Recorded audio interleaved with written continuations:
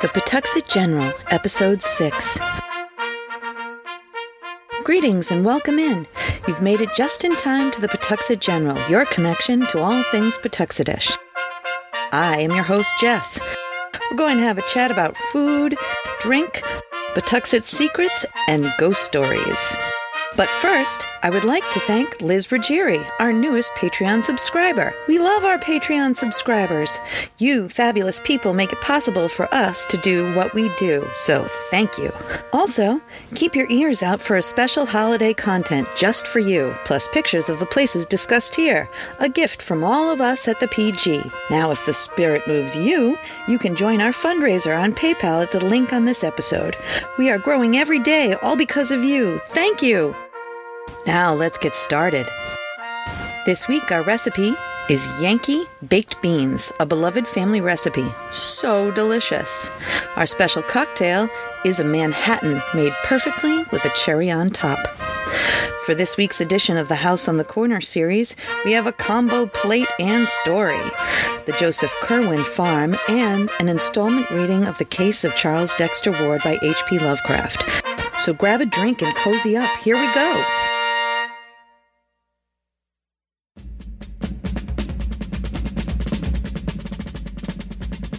Electricity courses through tentacles. The mind slows while muscles spasm. The dark waters of the Pawtuxet steam. Run. Podcasting isn't hard when you have the right partners. The team at Buzzsprout is passionate about helping you succeed. We switched over to Buzzsprout and they made our broadcast so much easier to get listed on every major podcast platform. Following the link in the show notes lets Buzzsprout know we sent you. Gets you a $20 Amazon gift card if you sign up for a paid plan and help support our show. Join over 100,000 podcasters already using Buzzsprout to get their message out into the world. This week's recipe, Yankee baked beans. My grandparents lived during the Great Depression. My father told me recently that his mom did not know how to cook when she got married, and at that time there were social services in place to help young housewives. So she took lessons from trainers that went house to house. Baked beans were one of those recipes. She would soak them overnight and send them in a special ceramic bean pot to cook all day in the local baker's oven. She made these every Saturday and served them with hot dogs, brown bread, coleslaw, and coconut custard pie, all fresh from the bakery and delivered with her beans to the door. So my dad continued this tradition for my siblings and I. Baked bean pots were decorations as well as useful in all shapes and sizes. All Yankees have their own recipe, but I think this is the best. In fact, one year at the 4th of July, we were invited to a potluck party at a local marina. There were 4 batches of Franks and beans already there when Dad put his on the table. Within half an hour, Dad's was lit clean while the others still sat full. Make these for your people and get ready for the cheers. Enjoy. For this recipe, you will need 1 pound of dry Great Northern beans, 2 whole onions, peeled, 2 tablespoons of oil. You could use your favorite oil. Dad used safflower. I use grapeseed. 2 teaspoons of dry mustard, 1 tablespoon of salt, pepper to taste, 1/4 cup of molasses, 1/4 cup of ketchup, and a dash of cinnamon and cloves. The night before, rinse the beans in a colander and pick through them to remove any stones. Unless you like stones, then leave them in and call your dentist. Then, put the beans in a bowl and cover with water by about 2 inches over the top of the beans. Let them sit that way at room temp overnight. The bean pot itself is a stoneware lidded crock, sometimes with handles, white on the bottom and brown on the top. These are iconic and give the best results, but you can't fuss with them in the oven or they'll dry out. That said, my smart-as-a-whip grandmother changed this method to an electric crock pot. Brilliant! Easy to clean, can be left on all day, and you can check and make sure that you aren't dry. So you choose. Preheat your oven to 225 degrees. Yes, that's right, 225. Low and slow is the way with these, and if you try and rush it, they will burn, and that is nasty. Put oil in the bottom of the crock. Strain the beans, rinse quickly, discard the water. Put the beans in a saucepan and cover with water. Then simmer them on the stove until they smile, as Grammy would say, which is until the skins crack a bit. Strain off the water when they're done. Combine all ingredients and put into the bean pot with the onions on top. Put the lid on and into the oven. They should bake for 6 to 8 hours. There are some variations on this recipe if you want. You could add a chunk of salt pork, which is my way, or bacon, or a little brown sugar. You can also use this method, but then make them savory with chili powder, cumin, and a poblano pepper, which is my brother's way. Enjoy them your way. This week's cocktail is a classic Manhattan. You will need 2 ounces rye whiskey, 3/4 of an ounce sweet vermouth, 2 dashes Angostura bitters, 1 orange slice, and 1 maraschino cherry. Combine the whiskey, vermouth, and bitters in a pint glass. Fill the glass with ice and stir for 12 to 15 seconds. Strain into a chilled martini glass. Garnish with an orange slice and a maraschino cherry.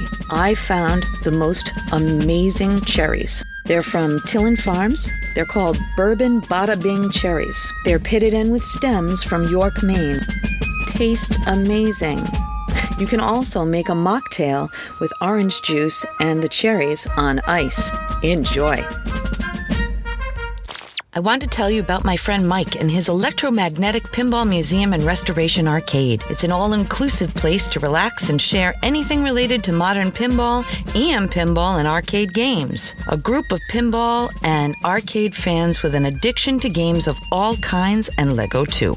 $10 gets you free play on pinball and arcade games all day. You can find them at 881 Main Street, Pawtuxet, Rhode Island, or online at www.electromagneticpinballmuseum.com. As a special treat, I thought I might do a locally based reading of The Case of Charles Dexter Ward by H.P. Lovecraft. While I was doing my research for this read, I found out that not only is the Joseph Kerwin farm in Pawtuxet Village, but also it is in the woods that house the Pawtuxet River Walk, which we talked about in episode 4. I have several sources for this information, obviously the story itself, but I used Lovecraft's Providence and Adjacent Parts by Henry L.P. Beckworth as well. I found the farm on satellite imaging at nakoticatlas.com. It's spelled PNAKOTICATLAS.com. The location seems to be on a very overgrown section on a hill at the north side of the wood, surrounded by wooded marsh. I'm going to get some pictures and put them up for our Patreon subscribers. Lovecraft himself visited there in 1936. I don't have to tell anyone who has visited those woods often that strange things happen there. We've all felt it. The hairs standing up on your neck while you turn around trying to find the eyes you feel on you. Not evil per se, but weird. The Case of Charles Dexter Ward is long. Today, I will be reading the first chapter. I hope you enjoy it and the Pawtuxetish atmosphere. The Case of Charles Dexter Ward, Part 1, A Result and a Prologue, Chapter 1. From a private hospital for the insane near Providence, Rhode Island, there recently disappeared an exceedingly singular person. He bore the name of Charles Dexter Ward and was placed under restraint most reluctantly by the grieving father who had watched his aberration grow from a mere eccentricity to a dark mania involving both a possibility of murderous tendencies and a profound and peculiar change in the apparent contents of his mind. Doctors confessed themselves quite baffled by this case, since it presented oddities of a general psychological as well as physiological character. In the first place, the patient seemed oddly older than his 26 years would warrant. Mental disturbance, it is true, will age one rapidly, but the face of this young man had taken on a subtle cast which only the very aged normally acquire. In the second place, his organic processes showed a certain queerness of proportion which nothing in medical experience can parallel. Respiration and heart action had a baffling lack of symmetry. The The voice was lost so that no sounds above a whisper were possible. Digestion was incredibly prolonged and minimized, and neural reactions to standard stimuli bore no relation at all to anything heretofore recorded, either normal or pathological. The skin had a morbid chill and dryness, and the cellular structure of the tissue seemed exaggeratedly coarse and loosely knit. Even a large olive birthmark on the right hip had disappeared, whilst there had formed on the chest a very peculiar mole or blackish spot of which no trace ever existed before. In general, all physicians agree that in Ward the process of metabolism had become retarded to a degree beyond precedent. Psychologically, too, Charles Ward was unique. His madness held no affinity to any sort recorded in the latest and most exhausted of treatises, and conjoined to a mental farce which would have made him a genius or a leader had it not been twisted into a strange and grotesque form. Dr. Willett, who was Ward's family physician, affirms that the patient's gross mental capacity, as gauged by his response to matters outside the sphere of his insanity, had actually increased since the seizure. Ward, it is true, was always a scholar and antiquarian, but even his most brilliant early work did not show the prodigious grasp of insight displayed during the last examinations by the alienists. It was indeed a difficult matter to obtain a legal commitment to the hospital, so powerful and lucid did the youth's mind seem, and only on the evidence of others and the strength of many abnormal gaps in his stock of information as distinguished from his intelligence was he finally placed in confinement. To the very moment of his vanishment, he was an omnivorous reader and a great conversationalist, as his poor voice permitted. And shrewd observers, failing to foresee his escape, freely predicted that he would not be long in gaining his discharge from custody. Only Dr. Willett, who brought Charles Ward into the world and had watched his growth of body and mind ever since, seemed frightened at the thought of his future freedom. He had had a terrible experience and had made a terrible discovery, which he dared not reveal even to his skeptical colleagues. Willett indeed presents a minor mystery all his own in his connection with the case. He was the last to see the patient before his flight, and emerged from that final conversation in a state of mixed horror and relief, which several recalled, when Ward's escape became known 3 hours later. That escape itself is one of the unsolved wonders of Dr. Waite's hospital.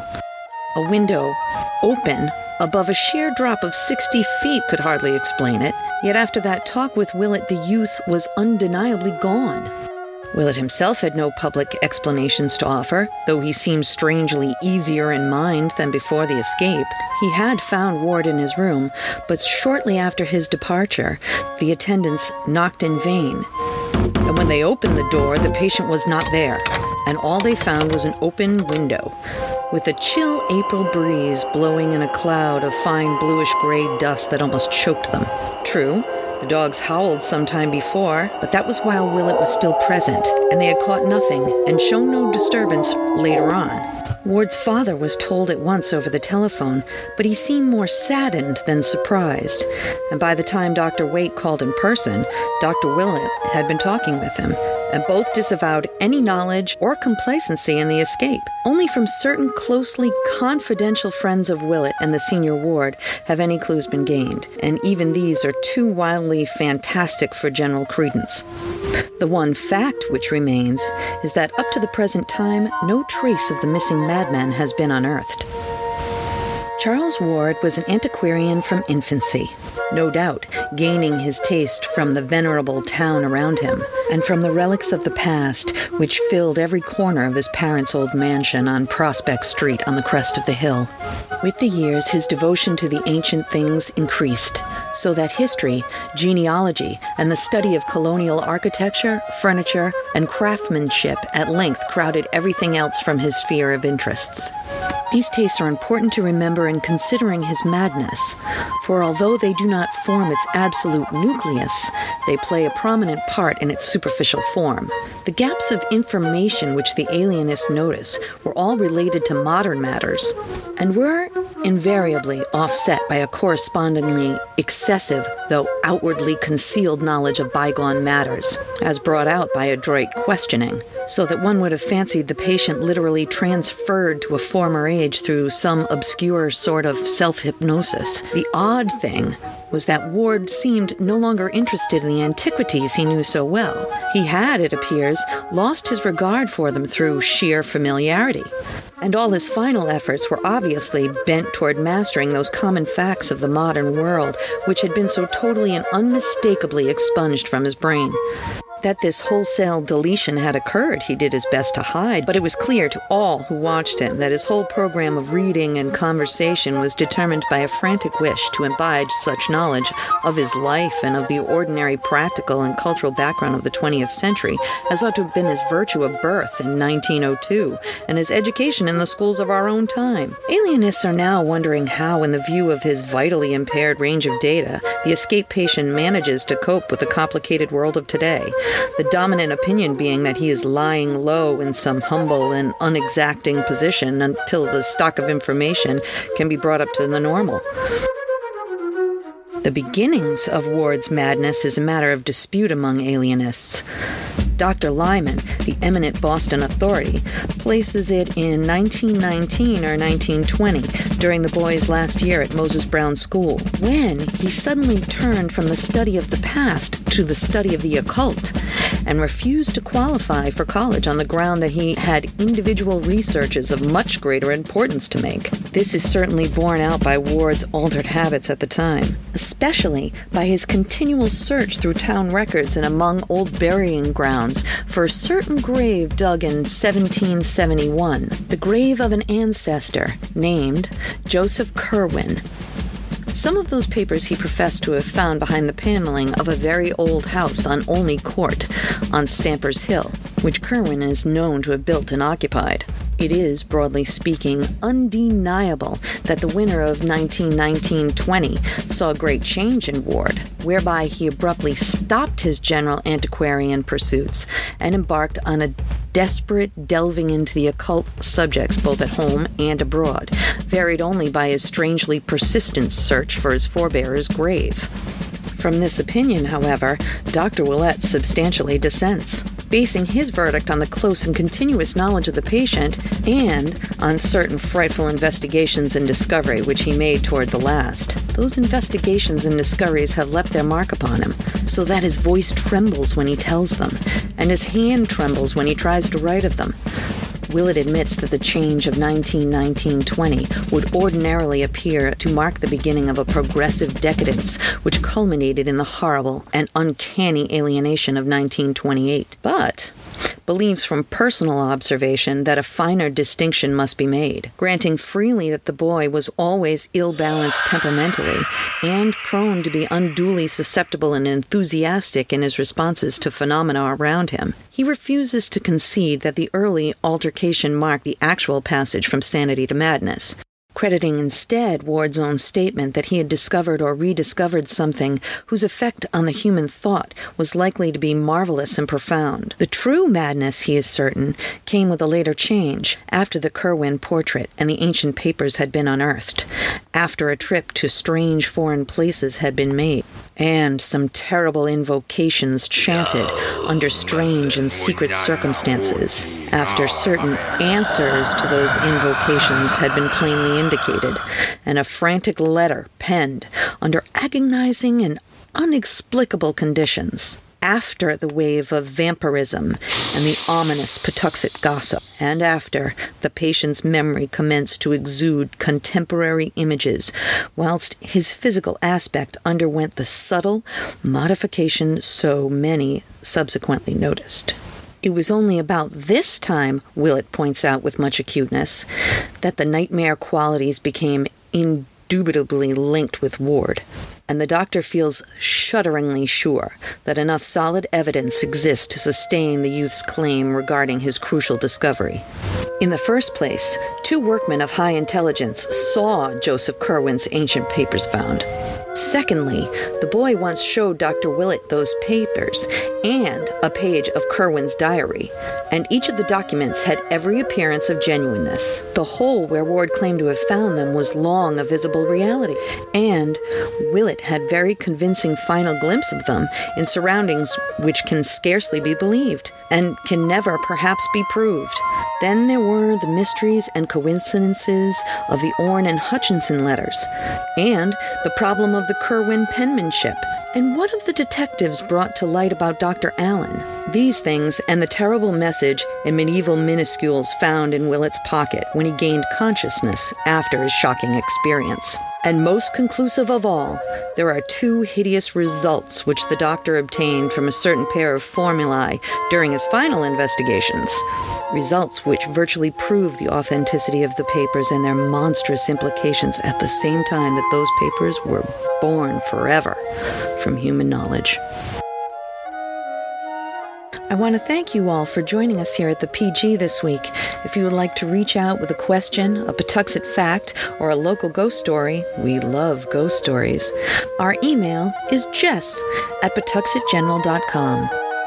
Once again, if the holiday spirit moves you and you'd like to give us a one-time gift to encourage us here at the Pawtuxet General, just go to the link on this episode to join our fundraiser. So thanks again, and please come back and meet me here at the Pawtuxet General. A Something for Posterity production, pre-recorded in Pawtuxet.